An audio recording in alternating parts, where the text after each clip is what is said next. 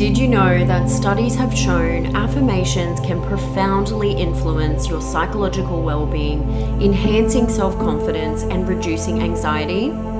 Here at Positive Birth Australia, we have crafted a 20-minute birth affirmations track filled with soulful, carefully curated affirmations to empower, inspire, and guide you to deeply remember the power you hold within. And to my fellow belly birth mothers, we have created a track specifically for you to honor that all birth is a sacred moment of profound significance. For only $5, you can download and immerse yourself in our affirmations track to transform your mindset in the lead up to birth and during labor, serving as a potent reminder of the inherent power and love you possess. Visit us at www.positivebirthaustralia.com or head to the show notes and follow the link provided to start your journey toward a more empowered birth experience. Welcome to Positive Birth Australia, a podcast created to empower and educate mothers along their own pregnancy journey. Each week, I'll be sharing insightful and inspiring birth stories and advice in the hopes to help you create your own positive birth experience. I'm your host, Sky Marie. Let's get into today's show. Welcome back, everyone. On today's show, Taylor takes us through her 3 contrasting births. Experiencing severe birth trauma after her second child that sent her into a turbulent postpartum, Taylor was shocked to learn that other women around her had similar experiences. When she eventually surrendered to the choice of having their 3rd child, she deeply felt there had to be another way and ultimately decided to birth her baby where she felt the safest, at home. Taylor takes us on the spiritual healing journey she went on to reclaim power over her body and birth. Enjoy the episode.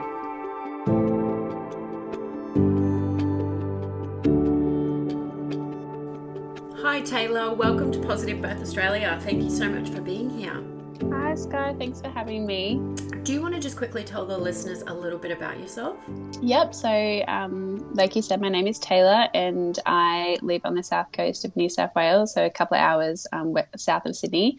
I have 3 kids, 2 boys and a girl, and I have been with my husband for 12 years this year. We're high school sweethearts. Beautiful. And were your pregnancies planned? So my daughter, I fell pregnant with her when I was 18. Oh, wow. Yeah, it wasn't necessarily a surprise. Like we weren't planning, but we were at the same time. But it wasn't an accident, I should say. When I found out that I was pregnant, we were planning on waiting until I had finished my traineeship, and I was currently doing a Cert 3 in hospitality. And I had gone off my contraception in the hope of, once we were ready, it was going to be out of my system, thinking that it was going to take a while to fall pregnant. And we had had sex once without a condom. And then I found out, my next cycle didn't come. And I remember thinking, oh, maybe it's just because I've gone off my contraception. Maybe that's why it's late, because it was always every single Monday morning I would start bleeding. And it didn't come. A couple of days later, I was like, I think I should probably take a pregnancy test. And lo and behold, I was pregnant. So I had been 18 for 5 months. So it was like I really didn't get to experience too much of that. Yeah. So what was that experience like for you being so young? Yeah, so I just had no idea what to expect. And I think everybody around me, I just literally done what I was told. I had no idea. I had no one around me that was having babies. The only people that had given birth was my mother-in-law and my mum, who were telling me, and obviously so much had changed since they had given birth. So I just done what my doctor told me. I went to the doctor that I had seen basically my whole life, and I just done what I was told and did not look into birth whatsoever. Yeah. It wasn't until I've had a pretty stock standard pregnancy until 29 weeks when I had a bleed and I was rushed to Randwick Hospital, and they had said that because I had a low-lying placenta, as it was moving up, it had formed some clots, and the clots had erupted during sex. Oh, okay. Yeah, which I thought was really strange. So I didn't get put on bed rest or anything like that. They just told us to stop having sex. Oh, perfect. Yeah, so so I went back to work and everything was fine. They just wanted to monitor because they had said that she was a little bit on the smaller side. So at around 35 and 38 weeks, they gave me I had some scans, and between those weeks she had put on like barely any weight according to the scan. So it was a Friday when I had my last scan, and I remember the sonographer turning around and like with the most judgment in her eyes as well, she was like, "Are you smoking?" And I was like, "No." And she's like, "Your baby has not put on any weight since your last scan 2 weeks ago." And I was like, "Well, that's why I'm here, so that we can see how her growth is." And because we were young, I was like, she's totally judging us right now. And I went to see my doctor the following Monday. And I'll never forget going in, and he was like, "Well, the sonographer called me on Friday afternoon and she was very concerned. I'm going to call the hospital right now and see how busy they are. We're going to book you in for an induction this afternoon. If we don't get this baby out now, it's going to die." Like, wow. So matter-of-factly. Luckily, I was so naive and I had no idea what was going on. I was just kind of like, "Oh, cool, I get my baby today." Of course, yeah. So it didn't, the full extent of what was going on didn't really hit me, which is probably a good thing about being young and naive. Yeah. Totally, because I really could have worked myself into a state. Yeah. So anyway, I got induced and it was a hard and fast labour. I had her the next morning. It was a little bit touch and go. When I birthed her, they had the vacuum delivery, but I'd had gas basically from like midnight up until I'd given birth to her about 10:30. So by the time I actually birthed her, I was so out of it. And like I was literally high and I just was so out of my body, and they just threw this baby on me and I just like laid there like, oh God, thank God it's over. And she was tiny. She was 2.1 kilos. Okay. So she was very little. Yeah. So obviously there was some things going on there. Apparently my placenta was crap. So the doctor said, but yeah, I don't know the extent of it.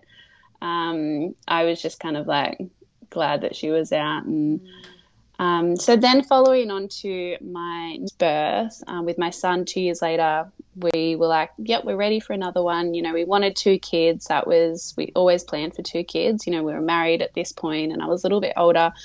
So I think I went into this when it was planned. I remember Valentine's Day in 2017, I found out that I was pregnant, and we had fallen very easily again, very blessed that we were able to fall pregnant so easily and so quickly. And I think I went into this pregnancy basically all I care about is being present and like actually being able to take in that moment. Like I didn't get that with my daughter. Yeah. So I went into the pregnancy like, as long as I don't get induced and I have a drug-free birth, I will be fine. Again, I didn't really look too much into pregnancy. I didn't really have a plan like I did with my first daughter. And yeah, I just had a basic pregnancy. There was nothing wrong. I done all my appointments, I had a beautiful doctor actually. I had shared care, so through the hospital and then with my doctor.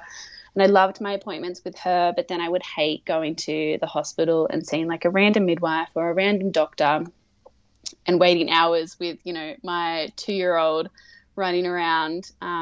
So I hated that part of the hospital experience. And I think that also plays a part in where I ended up with my next birth. Yeah, okay. So it came to, I was a couple of days off my, you know, estimated due date, and I had actually gotten sick. So I was so exhausted, you know, coming to the end of my pregnancy, and I just felt like I couldn't do it anymore on my own with my daughter. So I had called my husband like in tears saying like, you need to have the day off. Like I can't do this. I'm so sick. I'm so tired. I need you to help me. And he's like, babe, I can't. I'm about to have X amount of weeks off. I can't have the day off. So I was so upset, and I called my mum, you know, 3 hours away, and I was like, Mum, I need you to come down. I literally need you. So she did. She came down that afternoon, made the 3-hour trip, and I actually had a doctor's appointment the next day. So she came with me to that. So it's a day off my due date, and the doctor, I didn't really mesh well with her. It was just at our at the local hospital close to us, in a 35-minute drive. I saw her. She's like, "Oh, baby's head's engaged. Like, if you want, I can give you a stretch and sweep." And at that point, like, I didn't want to do that, but because I was sick and my mum was down, I was like, let's try and get this baby out before mum has to go home. She always planned on being there at the birth. Yeah. So I allowed to have the stretch and sweep. And now in hindsight, I'm like, that was a form of induction. Yeah. And that was like what I never wanted. So she gave me the stretch and sweep, and I remember it being the most painful. I did not expect it either. Yeah. I was just like, they'll just go in and get cramping. And I said to her, like, what are the chances of me going into labor? And she's like, oh, it's about a 50-50. So I was like, okay, I have 50% chance of going into labor within the next 48 hours. Like, let's do everything and get this baby out. So we'd gone home.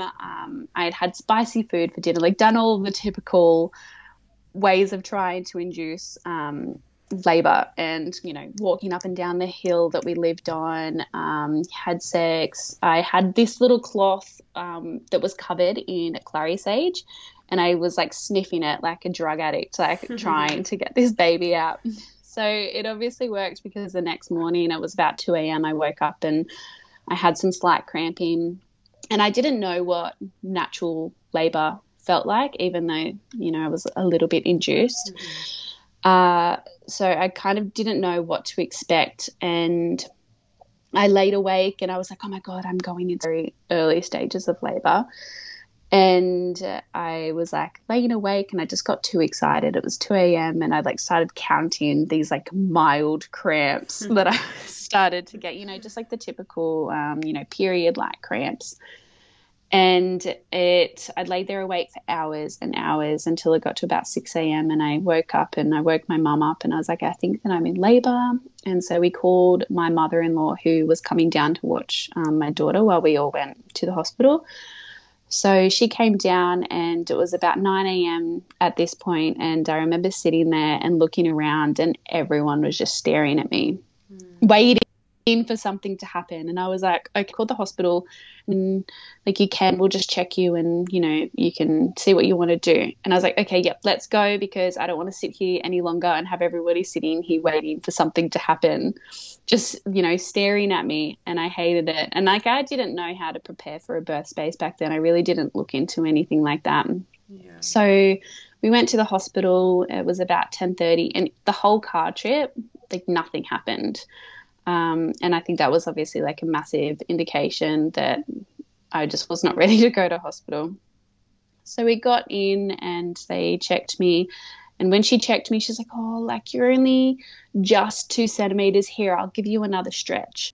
So she just went in for it. And I was like, oh, okay. Like, at the time I was like, yeah, like, let's get this baby out, without realizing, the repercussions of all these tiny little steps that were happening.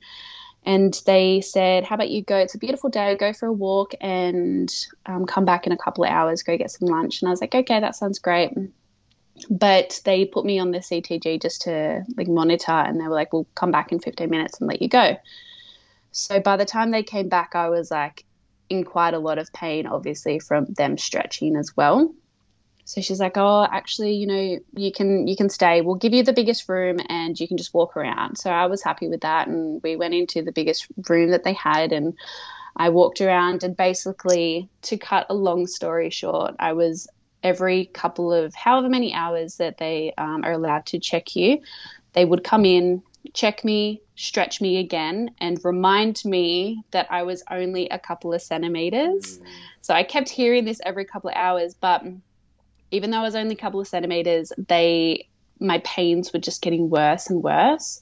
So it got to 6 p.m. that night, and I was just in so much pain. And they came in and checked me, and they're like, you're still only 2 to 3 centimeters.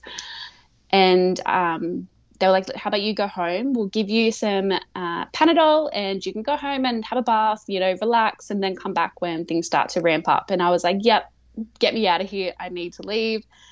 But because they put me on the CTG when I first came in, they needed to put me back on just to make sure everything was fine before they could let me leave. So they chucked me on and they came back and they're like, look, baby's heart rate isn't doing too good. Like, we think you might be a little dehydrated. Like, you're not allowed to leave now, actually. So they put me on some fluids, and I think they gave me some Pitocin to induce me a little bit. I cannot remember, but I feel like that is what happened. Within half an hour, my waters broke. So obviously I needed some water. I was exhausted from being up so early. And after that, things started to like really ramp up. It was about 10 p.m. that they came in again, and I was like, can you check me? Like, I'm in so much pain, thinking, okay, we must be getting close. And when she checked me, she's like, you're only 5 centimeters. And at that point, and you know, it comes with the wording as well, right? You're only 5 centimeters. Yes, and I was like, I can't do this anymore. So I had gone so long without having any drugs other than the Pitocin that they, I 90% chance they gave me. And I was like, I can't do this. Like, I need an epidural. I cannot do this anymore. So I went from being so adamant on having like a drug-free birth to being like, give me the epidural. I cannot do this anymore. I was just so exhausted. I was so tired. My body was literally, I felt like I was giving up. So they had both of their, what do you call it, anesthesis. Yeah. They were both in surgery. So there was 2 of them, and they were both in surgery, and they're like, sorry, it's not going to be for another hour and a half before you can get the epidural. No. So I waited, and they finally came. Someone finally came and gave me the epidural. And by the time that I had gotten it, I was obviously that close to birthing. You know, they just assumed that I still had hours as well. That when they had given it to me, it didn't work. So in my mind, I was like, yep, I'm not going to feel anything, thank God. And I had the epidural, and I was like, why isn't it working? They're like, we'll give you another dose. So just now, all of a sudden, I was on the bed and I couldn't move my legs, but I could feel everything still. And it was honestly so horrible. I've never experienced anything so horrendous in my life. Yeah. And for those that don't know, when you have mentally checked out and you want that epidural and they take forever, it is like you're going to die with every contraction. Oh, I did. I thought that I was going to die, and it got to the point where I was like, so when do you give me a cesarean? Yes, yeah. Like, I was like, how bad does it need to get? Because I was like, in my mind, I was like, I'll be able to get some rest, and, you know, so things were like, really ramping up. And it wasn't until it was about 1 a.m. and she's like, oh, I might just check you.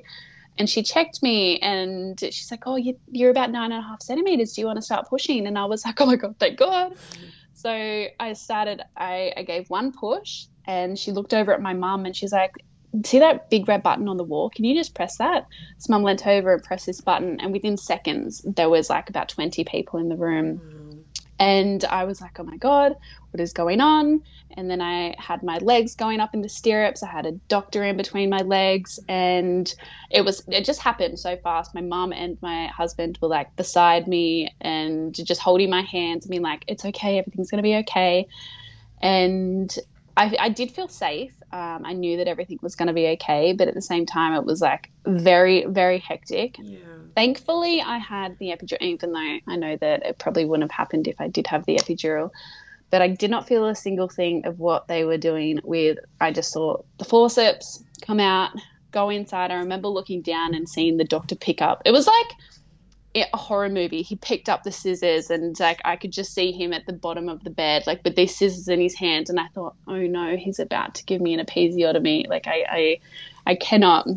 And so it took him 40 minutes to pull my baby out of me because he kept slipping, and it was just so horrendous. And, you know, he was getting cranky with the midwives because they weren't helping him with the forceps. And by the time my son came out, he was so black and blue, like his face. He screamed straight away. He was totally fine. I was totally fine. So what had happened is like his his heart rate had dropped, and my blood pressure had also dropped. So they needed to get him out like ASAP.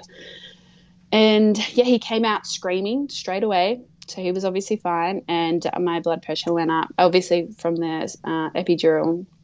And yeah, I had this little baby on me screaming murder. Like, and I remember asking, how many stitches are you giving me? And he's like, honey, it's just one long one. Oh, okay. I was like, okay. Yeah. So just, one big long stitch. And after that, there was they didn't come back and talk to me about what had happened. I still was not really 100% sure what had happened. I was just kind of left with like, they kind of all just left because like, oh, well, the baby's fine, she's fine, like had that golden hour. But I was just kind of in shock and, looking at my baby, I was like, oh my gosh, like his whole face, like he had these along his cheekbones, obviously where the epidural, I'm sorry, the forceps was just like these big cuts along his face. Oh, you're kidding. Yeah, it was horrible. I wanted to get newborn photos, but when I saw his face, I was like, well, we're not going to get newborn photos anymore because within days he just had these big scabs along his face and like bruised along his face and his head, and yeah, it was so horrible, so traumatic. And I couldn't walk for a week afterwards because they stitched me up so tight that I couldn't walk. I remember when we left and I was kind of like hobbling down the corridor and a nurse stopped me and she's like, are you okay? And I was like, oh yeah, like I've just got stitches. And she's like, oh, okay. And kept going. And, I didn't know at the time that wasn't actually normal, that I should have been able to somewhat walk. And even on my midwife checkup, she'd come and I kept saying to her, like, I feel like something's wrong. Like I'm in so much pain.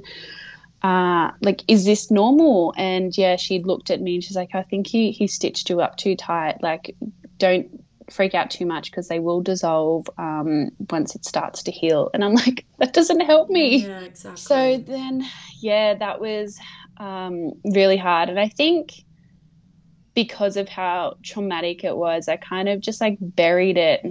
But your body remembers. Absolutely. And I think that came out eventually. I ended up having postpartum depression afterwards. A few months after I had him, I had said to my husband, like, I'm not okay, but I will be. Like, let me sort myself out. I'll be fine. And like he kind of knew that in the back of his mind, but kind of didn't really question it because it was like don't talk to me about this anymore. Yeah. But I went on for the next year. The first year of his life was basically a blur. They'd call it like passively suicidal, where I wasn't suicidal, but I had just, dreamt of how I would disappear, or, if I wasn't, I would lay in bed most nights and think about like how I would run away or like how I would get away, or just if I disappeared and all these things. So I kind of went through the first year of his life in a bit of a blur until we kind of had one big fight one night and it kind of all bubbled to the surface and I was like, I'm not okay. I think I need help. And I got the help that I needed. I'd done a lot of kind of took a spiritual turn around this point, and I done a lot of childhood trauma healing with one of my friends. And yeah, my life basically took a massive turnaround at that point. And yeah, it was good because it was the help that I needed. I took more of like a, alternative route, which was really good. And everybody knew that I was adamant I was never having a baby ever again. Even my mum, she's like, you are not ever allowed to have another baby. Like what we went through. Yeah. Even my husband is like, we're never doing that ever again. And we always only ever wanted two anyway. So we were like, yep, like never ever having a baby ever again. That is so messed up. Because I thought that my experience was like this one-off, and I had experienced this horrible event and nobody else, like I just didn't think that that's what happened. And as I would speak to like more mums, like at this point I started to make some more mum friends. We had actually moved back to the Blue Mountains because of how I was, and we needed the support from like our family. And I kind of joined a mother's group and some friends that I knew from school. And like as we got talking and I started to talk to more mums, and I'm like, oh my gosh, like you also had a traumatic birth? Like what? It's so common. And yeah, the years went on, and I just like started to realize that actually like so many mums have these horrendous traumatic births, and I was like, surely this can't be what birth is. Like this cannot be it. So we kind of just went along, and it was the big joke that I would never have any more kids. And one night I had said to one of my friends while we were drinking that I would prefer for my husband to leave than to have another child. And so when I finally did fall pregnant with my third baby, they're like, oh, so you're leaving what happened to that idea? But before we had fallen pregnant, my husband and I would joke like, oh, maybe we should have another one. And I'm like, no, never having another one. What is the age gap between your two boys? So when he was just over 2. Yeah. He was nearly 2.5, and we were like, oh, should we have another one? And it just became like, it would nearly be daily. We'd be like, should we have another one? And I'd just shut him down and be like, no, it'd be nice, but no, we're not having it anymore. And was that purely because of the trauma you went through?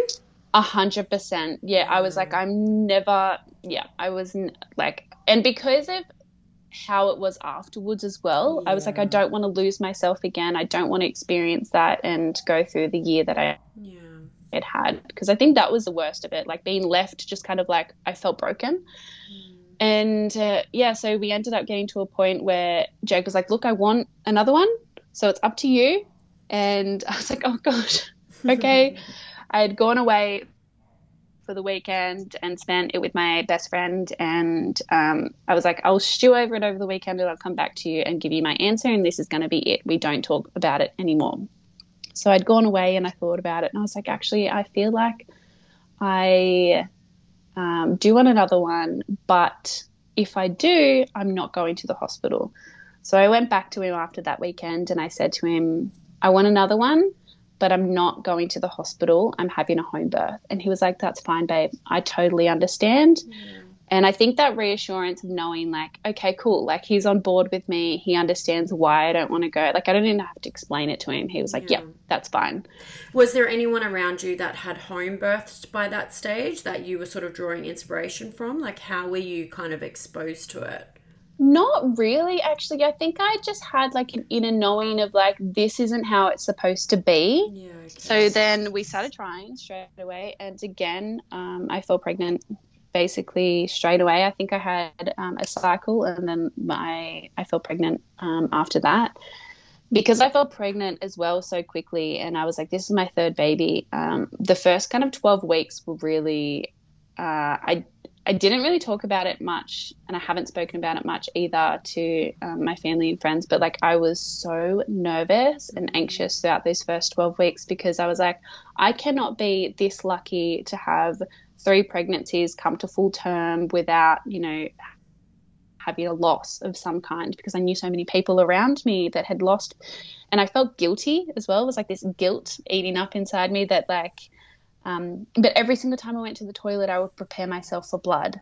I was just like that certain that I can't be this lucky, and and I am super blessed as well. I really feel for anybody that has gone through loss.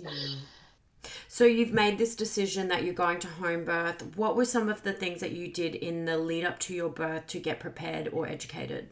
Well, so we started to look into home birth, and we knew that either I get onto the MGP program, which is the midwifery group practice program, and they, you can have a home birth with them, or I hire a private midwife. So that was basically our first step. As soon as I found out I was pregnant, I'd gone to the doctor and, done all the typical things. I was still kind of like had my foot in that more like hospital setting until, it's kind of just evolved throughout my whole pregnancy. Mm-hmm. Yeah, so I found out that I was pregnant and applied basically straight away. I wasn't even 4 weeks yet.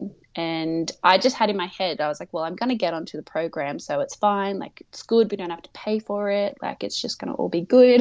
Mm-hmm. And I didn't really think much of it until I got to 12 weeks when I got a message saying that I was unsuccessful and hadn't gotten on. Okay. And I had the biggest crisis.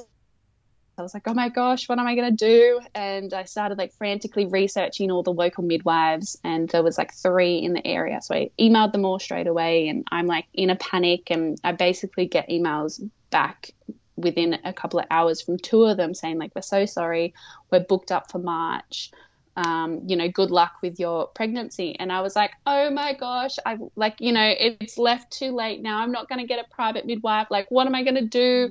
At this point, I didn't know that there was also other options, but I had like a day of just like bawling my eyes out. And then the next day I got a call from who ended up being my midwife, beautiful Rachel Meredith from the Illawarra. She called me and she's like, oh, like, you're really lucky. I didn't have my March books open because I was supposed to be going to America, but because with everything going on, I've opened it back up because we can't go. Amazing. And I was like, thank the Lord. Yeah. So she came over for the interview and we clicked straight away. I was still seeing a doctor at this point, and I was like, I don't know how all this works. Like, how do I, where do we go from here? And I had also said to my husband, like, I'm not going to jump into it with her if I don't click with her. Like, I had kind of done a little bit of research and, knew that midwives can also, like private midwives can also sometimes sabotage your birth if they are, quite medically inclined. So I had that in the back of my mind. But as soon as I met her, I was like, she is amazing. She was very evidence-based. She was a little bit more on the alternative side as well. So I just clicked with her straight away, and I messaged my husband. I was like, I found it. Like, it's done. And she told me I had to get like a referral from my doctor. So I'd done that. And when I got the referral from my doctor, she was so like, luckily she gave it to me because I was a little bit unsure whether she was going to. And she's like, oh, like, what makes you want a home birth? And I was like, well, I don't want to go through what I did with Luca, because she was actually my doctor with Luca.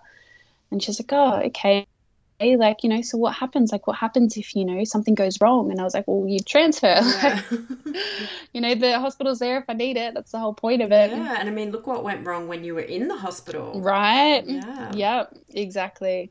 So, yeah, I kind of went on my journey with Rachel, and it wasn't until she started coming over and, I started to, listen to podcasts and listen to other women's stories. Like, I listened to your podcast and some other ones, and started to listen to more stories, and it really validated like why I was choosing to home birth, and that the same story, it was like, becomes predictable sometimes in the hospital. So I was like, I made the right decision. This was really good. And I think it just really equipped me with so much more information.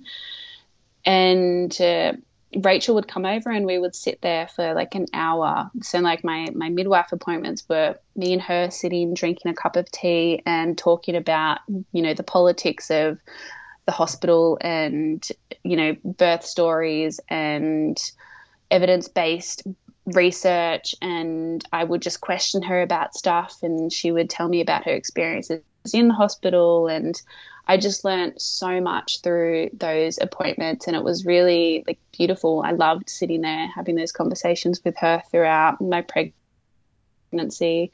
And then, like 10 minutes before she left, she'd like check my blood pressure and check baby's heartbeat, and then she'd go and I'd be like, okay, I'll see you in a couple more weeks. And it was such a beautiful, it was so beautiful to experience it that way. And every single time something come up, she would give me it in a choice, which I never thought that I ever had, because I always just done what I was told.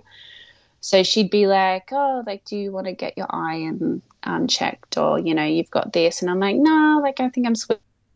Like, I don't really want to get it. She's like, that's fine. So for the first time ever, I was like presented with everything as a choice.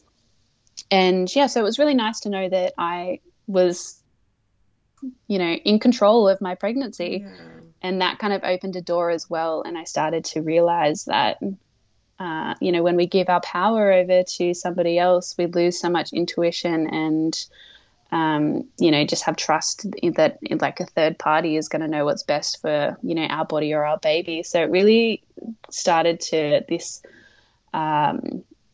this journey really took a turn, which I didn't expect it to. And, I've started to realize that birth was such a spiritual thing, and that it can be really beautiful.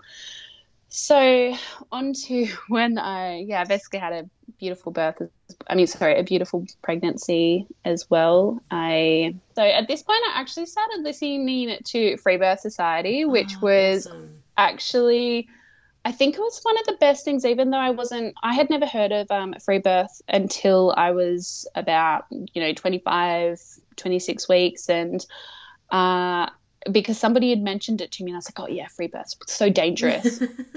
And then I actually started listening to these stories, and I was like, wow, I get it. I get why women choose to free birth now, and listen to all these beautiful stories. And I think that was the catalyst of where I went, and I truly started to understand what birth was and how important it is. So that was one of the big things. But I had gone to a calm birth course actually with my husband, and that was very validating because I can't remember her name, it was down in Berry, and she was really beautiful. She'd had home births as well, and we were the only couple there that had kids. Everybody else was first-time parents, and it's a very validating experience. It was a little bit hard listening to everybody basically trying to prepare themselves to not be traumatized in the hospital, which I think that's one of the, you can only know until you know.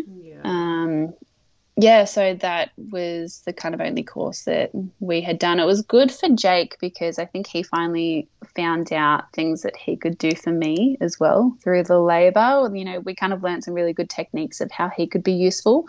Because, in the hospital births that we had, it was basically like him sit in the corner and basically starve and dehydrate. So true. By the time the baby's born, he's white as a ghost because he hadn't eaten. And he's like, I just didn't want to leave the room. Bless him. So was he getting excited for the birth as well during this process? Yeah, he was so great. He learnt with me through the whole journey, and he was so on board, which was so great. And we'd find something out and be like, see, this is why we're having a home birth. And, he'd talk to his other mates, and, they'd be really intrigued in what we were doing, and can't wait to hear the story of how it goes. And he is now a very big home birth advocate.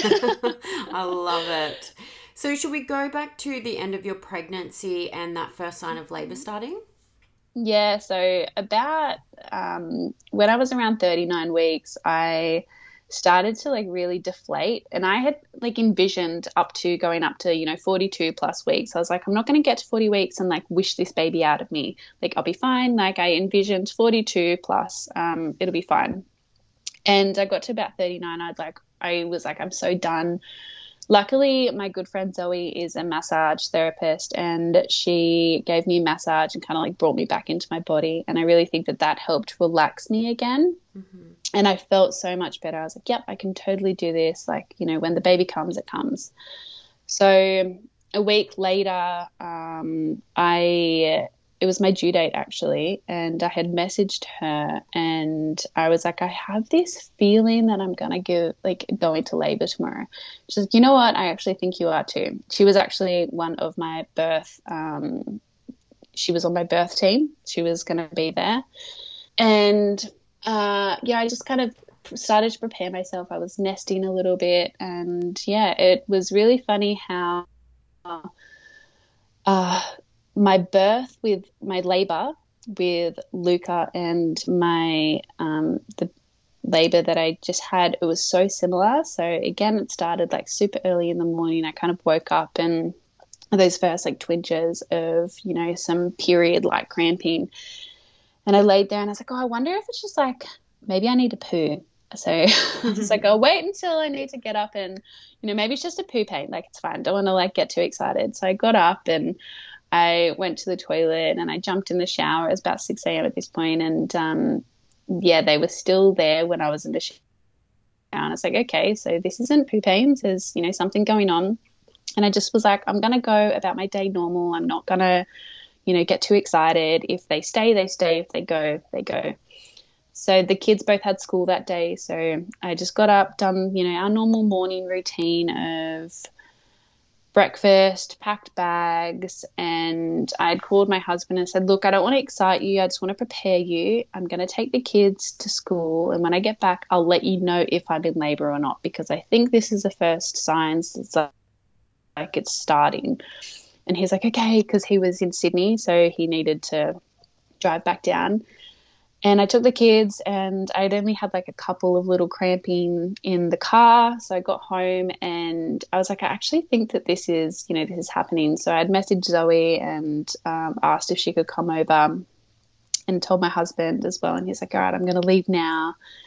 So he drove back home, and Zoe came over and braided my hair for me. Actually, before she came over, I put some music on like super loud, and I like saged the whole house. So I was like, I'm just going to cleanse this whole space, and I danced around the house, and it felt so good, and I was so excited. And this nice feeling of knowing, like, preparing my space and knowing that I didn't have to go anywhere. So Zoe came over and she braided my hair for me, and we went down to the harbour and got some breakfast, and we walked along the water. And I think this was like one of the best things that I'd done, because I remember staring, like, these early stages of labour, I was feeling like these little cramps, and I was just standing there at the edge of the water watching it. It was such a beautiful day too, watching the water like come in and out. And I was like, visualize this moment, like you will need this later. And watching the water go in and out. And I was like, that's what my surges are going to be like. They come and they go, and, I breathed in the salt air, and it was just such a beautiful moment. And I really needed it, because I did use that later on, and really like preparing myself for what was to come. So we went home, and Zoe dropped me off, and my husband Jake was there. So I was like, I think I just want to go for a walk. Like, how about we go down to the square, the shopping centre, and go get some lunch, and we'll just have like some, do some window shopping. And he's like, yep. So we went down and got some lunch. And by the time we had finished lunch, I was just like so overstimulated, like the bright lights, the sounds, the people. And I was ready to kind of like go into my dark nest. So it's like, actually, I just want to go straight home. So we went home, and I put on Coyote Ugly and sat there on my ball and closed all of the blinds, and sat there in like, as dark as I could get the house.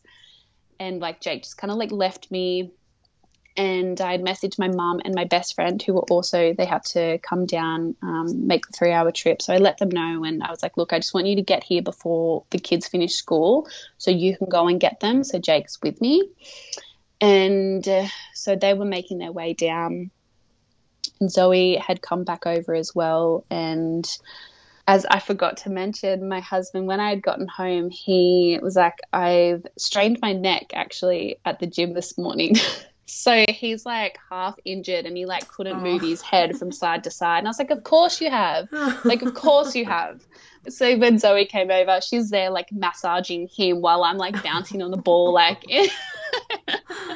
I was like, I should be getting the massage. Yeah. So, when my mum and my best friend came, they went and picked the kids up. They took them out to a park after they'd finished school, so we could just still have that like little extra amount of time to ourselves. And in that time, Zoe had gone upstairs. I had already like decked out my room. I had put up like all of my birth affirmations. I'd put fairy lights up. So we had a really big room. Like, we had a king size bed, and was still able to fit our birth pool, and we had the ensuite and like a few other things. So it was really good. It was a really big, good space.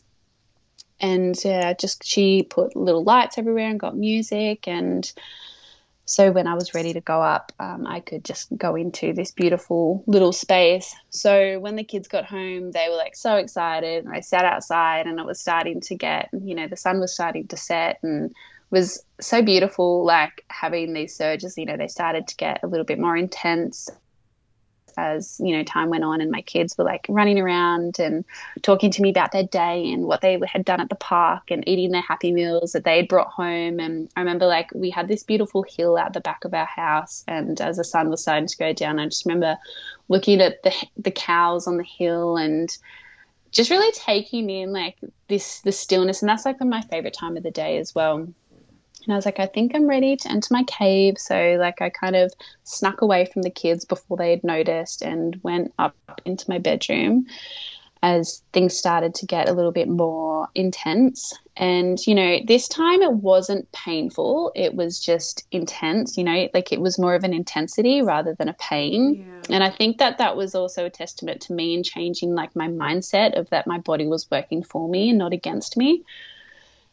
So, yeah, I went into my room and my husband had come in and my best friend was there and she was doing like the pressure points. And I got to a point where I was kind of like, I think I just need to get out. Actually, I need some fresh air. So my mom was downstairs with the kids and I like snuck out of the house with my husband. We lived on a really steep hill. So we walked to the bottom of the hill and there was a little bit of a park there. So it was starting to get dark and the streetlights had just started to come on. By the time we got to the bottom of the street and we're at this park, we got to this park bench and I was like bent over this park bench, like really starting to like grunt and moan.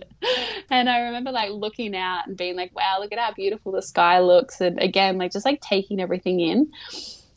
And my husband's like, all right, Taylor, like, let's go back now because you're starting to like get a little loud and there's people just out doing their afternoon walks.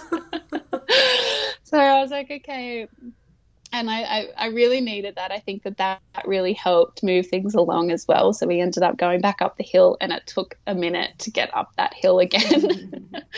By the time we got back into the house, I was like really starting to, but in my mind, I was like, I've got hours. Like I'm probably not going to have this baby until tomorrow. Mm-hmm. I was really preparing myself for the long haul. And I had tried to put off having a shower as well because I wanted to make sure I didn't have any pain management until I really needed it. Yeah. But once we got back from that walk, I was like hot and sweaty and I was like, I just need a shower. So I jumped in the shower and stayed in there for a little bit, which was really good. I got out and I just kind of felt like I needed something else to help move on because my contractions were so irregular, just like they were with Luca's. And I kept having these moments of like nostalgia, like this is where I was at with Luca, but this was happening. And I just kept having like these moments, like they were so similar. And I think that was really healing in a way as well, because it was like I got to experience how it should have been, I suppose. Yeah. So I got out of the shower and I felt like I just needed like something to help him kind of move further down into my pelvis. So I got Zoe to use a Rebozo and she kind of like every surge that I had, she'd, you know, pull up and it helped so much. And that really started to ramp things up. But I knew that I was starting to get to that like stage when I looked around and again, everyone, my husband, Zoe, Amy, my mum, all standing there looking at me. And I was like, get out. Like everyone needs to get out. Yes, I love that because you can stall labor if you're feeling observed, right? Yeah, definitely. And everybody had like their roles. So like Zoe, Amy, my best friend, and my mum, I had actually printed out like their roles and what I wanted from them and what they weren't allowed to do. I had like, you're not allowed into the room with any negative energy. Like I really went deep. Hey, yeah, I love it. I went for it. Like, no one was allowed to wear perfume. Like there was so many things that I was like, no one is allowed to talk. Like if you're going to talk amongst yourselves, like you need to leave the room. So it was just ended up being Jake and I, and, you know, we had some cuddles and some kisses and it was like really beautiful. But things really started to ramp up. And I had also said I didn't want to know the time. I didn't want to know, like, if anybody was counting my contractions, I didn't want to know about it. I didn't want to hear, like, any type of number. Like, there was just to be no numbers thrown at me. I just wanted to be so in my body. And I really started to go there. And I remember getting to the point of, like, oh, that's right, sorry. I needed to go to the toilet. I kept doing like regular wees and I'd gone to the toilet and it was like a full body cleansing. Like every single thing inside of me like left me. Like it just was the most insane poo that I have ever done in my life. And I was like, oh, this is what they talk about. Like your body is getting ready to birth and it is getting everything out. Yeah. And after that, it was like full on. All of a sudden, I was bearing down. Like it just went from 0 to 100 so quickly. And I remember looking up and being like, why am I pushing? Like, why my body's pushing? Like, what is happening? Because in my mind, I was like, this is not happening for like hours and hours. And or like I'd never experienced that before with my other two. So all these sensations were so new to me. And yeah, I just kind of let my body take over and do its thing. My midwife wasn't there yet. And I think that I go back through my messages of Zoe messaging her being like, I think it's time. She's like, oh, no, she's got hours. And then she's like, actually, like she'd called her and she's like, look, she's like pushing. She's like, oh, I'll be there in like 25 minutes because she lived like half an hour away. We still hadn't even set up the birth pool. So by the time she got there, it was about 9:30, and she looked at me and she's like, Taylor, do you still want me to do the pool? And I was like, yes, like give me the pool. I want to get in. Like, because she looked at me and she's like, wow, she's going to actually like have this baby really soon. And so she blew the pool up as quickly as she could, but she's like, do you want to hop in while we fill it up? And I'll just run the water over your back. And I was like, yes. But before I jumped in, I just was like, I'll just wee before I hop in because I didn't want to wee in the pool. And as I stood up, I felt like this wetness in between my legs. And I just reached down and I had the mucus plug in my hands, like basically the full thing covering my hands. And I just remember like looking up at everybody and be like, oh, here's my mucus plug, and like threw it into the toilet and got into the pool. And so I jumped into the pool and it was so nice having the water run over my back, and I was just on all fours and, you know, just grunting through. Before I jumped in, it got so intense that I needed to like stamp through the surges. It was, you know, getting quite intense. And one of the biggest techniques I think that I used was I just kept telling myself to soften. So, and I found that out through the Calm Birth course as well. It was like, you know, if your body's tensing, obviously you're going to prolong your labor as well. So like, you know, your facial expression, your shoulders, your hands, even like, you know, clenching your hands. So every single time I found myself like screwing up my face or having my shoulders tensed or whatever it was, like I would just like soften. And I feel like that really helped as well. And each surge as well was like, just soften to it, like don't, you know, squeeze in kind of thing. So that really helped. And yeah, once I was in the pool, I've got the whole thing on video, which was really good.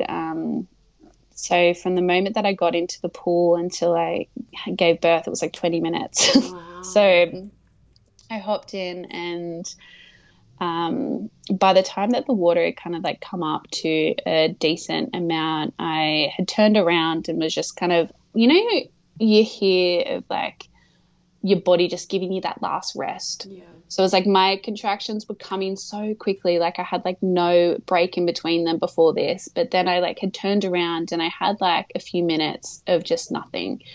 I just remember laying there. My husband like was behind me. And it was just like quiet for so long, and I just sat there taking it in. It's like, okay, I think it's going to be like here really soon. And I had like one surge while I was laying there, and I was like, this isn't comfortable. I need to go back on all fours. So I turned around and I thought I might just feel and see what's going on. And I felt inside, and I could feel the bag of waters, which was one of the most surreal experiences I've ever had, like being able to feel my waters. And I said to Rachel, I was like, I can feel. She's like, what do you feel? I was like, I can feel my waters. At this point, my best friend had gone and got my daughter because she also wanted to be there. And so she was sitting there as well. And then I gave a push, and actually because I was pushing, like, you know, that bearing down feeling, I'd never experienced it before. I remember thinking, like, what if something's wrong? Like, am I supposed to be doing this right now? Like a crisis I had this, of confidence. you know, I did. And I was like, maybe you know, my body is like wrong. Like, is this really happening? And I remember saying to Rachel, like, would my body be pushing if it wasn't ready? And she just beautifully said to me, like, gave me that confidence that I needed. She's like, just do what your body is telling you to do. Yeah. And I was like, okay. And I got myself back together, and, you know, I started pushing with my, you know, these bearing down pushes, and that's when my waters popped. And within 5 minutes, I could start to feel him come down, and I was like, he's coming. And I looked around and my son wasn't in the room. So I was like, somebody go and get Luca, because they both wanted to be there. And I had prepared them as well. They had seen like all the nitty gritty home birth videos. My son was actually obsessed. He'd come home from school and be like, Mom, I want to watch the babies be born. So he was obsessed. And I, you know, prepared them for like blood and, you know, all the sounds and everything like that. And I all of a sudden was like primal. The you know, animal sounds that started coming out of me were like so intense, and I was so loud, and I remember swearing actually, like, oh. Love it. And at the time I didn't know, because our bedroom had a balcony on it and the screen door was open, but I didn't know because it was quite a hot night. And my next door neighbor was actually in her bath, having a bath, and she heard the whole thing. Because I was like, everyone will be able to hear. Yeah. But yeah, the next day she ended up saying to me, she's like, I listened to the whole thing while I had a bath. And yeah, so here I am, like, screaming the hell. It wasn't like a scream, like, you know, roaring this baby into existence. And it was, I remember feeling him come down again, another feeling I hadn't ever experienced. And his hand was kind of up to beside his face. So he kind of sat there for a little bit, and Rachel just kind of like flicked his hand out. And I thought, because I could feel that she was behind me, but I thought that she had started to pull him out, but it just kind of came so quickly. And I was like, Rachel, like thinking like, don't touch me. And then she just said to me, she's like, Taylor, reach down and grab your baby. And I like looked down, and there's this little baby there, and I just pulled him up, and I was just like in shock because, like I said, I just didn't expect it to happen so quickly. And, you know, that I'm crying, my husband's crying, and my daughter's like so excited. And yeah, he started crying, and it was just the most incredible thing. I could hear my mum in the background being like, oh my God, well done, well done. Oh, wow. And I looked at my husband and I was like, I've done it. And he was like, you're incredible. And yeah, it was just the most beautiful experience that I have ever had in my life. And when I sat down after I had him, I just remember this like incredible pain. I finally got pain of like my sacrum. It was like on fire. And I was like, for sure, like I have torn, like, you know, when they talk about the ring of fire, like I'd always been told about it. My mum had always said it to me, and I'm like, oh yeah, totally understand what you're talking about, but never knew until, you know, his head was coming out, and I was like, I have torn from like front to back, like the whole thing is just torn open. And everyone's looking like, he looks like a big baby. And I was like, yeah, I've totally torn, like it's, you know, but there was no blood in the pool. There was nothing. And I kind of sat there for a bit, and I was just in so much pain from my sacrum. Obviously, you know, that's what happens. It moves, and, you know, it's a little bit painful. Yeah. So I sat in the pool, and I was like, I just want to get out. And after a little bit, you know, after that, you know, overwhelming experience, the backup midwife had actually kind of like popped in as well. Prior to that, I had said to Rachel, I didn't want her in the room because I didn't know her and I'd never met her, and I didn't want any strangers in the room. So she had actually stayed downstairs the whole time until I actually birthed. Oh, good. Yeah, so that was really good that she like respected those wishes, that she didn't come in. And yeah, I moved to the bed, and my placenta came about an hour later, which was really nice. I don't know if you've heard of Blissful Herbs. I had a couple of her tinctures. Yeah, so I had a couple of, yeah, Julie Bell, yeah, she's incredible. I bought the like home birth kit. Mm-hmm. So I had like 3 tinctures, and I had like all this random stuff. So there was like the no bleed tincture and the placenta release tincture. So I'd taken both of those just to be sure, kind of thing. And yeah, let the placenta come when it was ready. And we kind of, you know, I got into bed, and everyone knew they had their roles. Like my mum had to take the kids downstairs and they made a cake and, they came back up afterwards to have their first cuddles. But like everybody was to leave to kind of like, let me just have a minute. Yeah. Zoe had kind of made me some toast and like a cup of tea, like one of the herbal teas. And we kind of just like sat there and created our little nest afterwards, like exactly what I'd kind of wanted. Before they started like cleaning up the pool and stuff. Mm-hmm. So that was also like really beautiful. And Rachel checked me and she's like, you've got no tears, darling. Like there's absolutely nothing here. Amazing. And I was like, are you sure? Yeah. Once my placenta came out and I, felt like I wanted to go for a shower, I think I just needed to like have a breather, like a moment to myself. Like, it was still kind of in darkness. I had a shower actually in the dark. And once we had, we'd done the cord tie and, then Jake had some skin to skin and the kid started to have a cuddle while I had a shower. And I remember being in the shower and being like, I was like, why does it still feel normal? Like I swear with the other two, like it felt so like swollen and sore. And I was like, wow, it still feels like it feels completely back to normal. And I just gave birth. Like what? I'm so confused, expecting to have this like, because of the episiotomy of the last one, I just expected there to be like horrendous pain still. Yeah. And it was totally fine. And I got out of the shower and just kind of lapped up our little love bubble in my comfortable bed. And, my mum had taken the kids back to bed. And then it was just basically Rachel, my best friend, and Zoe sitting on the end of my bed with me and Jake, just kind of debriefing the whole day and the birth. And we just, talked about birth. And, I think Rachel just kind of like hung around a little bit until, however many hours she's supposed to stay for. Can I just quickly ask, what was it like for your hubby to witness this birth? Because he obviously would have experienced his own trauma from your previous birth. So was this as healing for him as it was for you? Yeah, I think it was so healing for everybody, like my mum and Jake, because they had also experienced like these two pretty traumatic births. Yeah. And especially my mum, I think that was really beautiful for her to experience because she had her own. I really didn't want my mum to sabotage my birth in any way. So she actually wasn't allowed in until I was birthing because she was very unsure about me having a home birth and she was very fearful.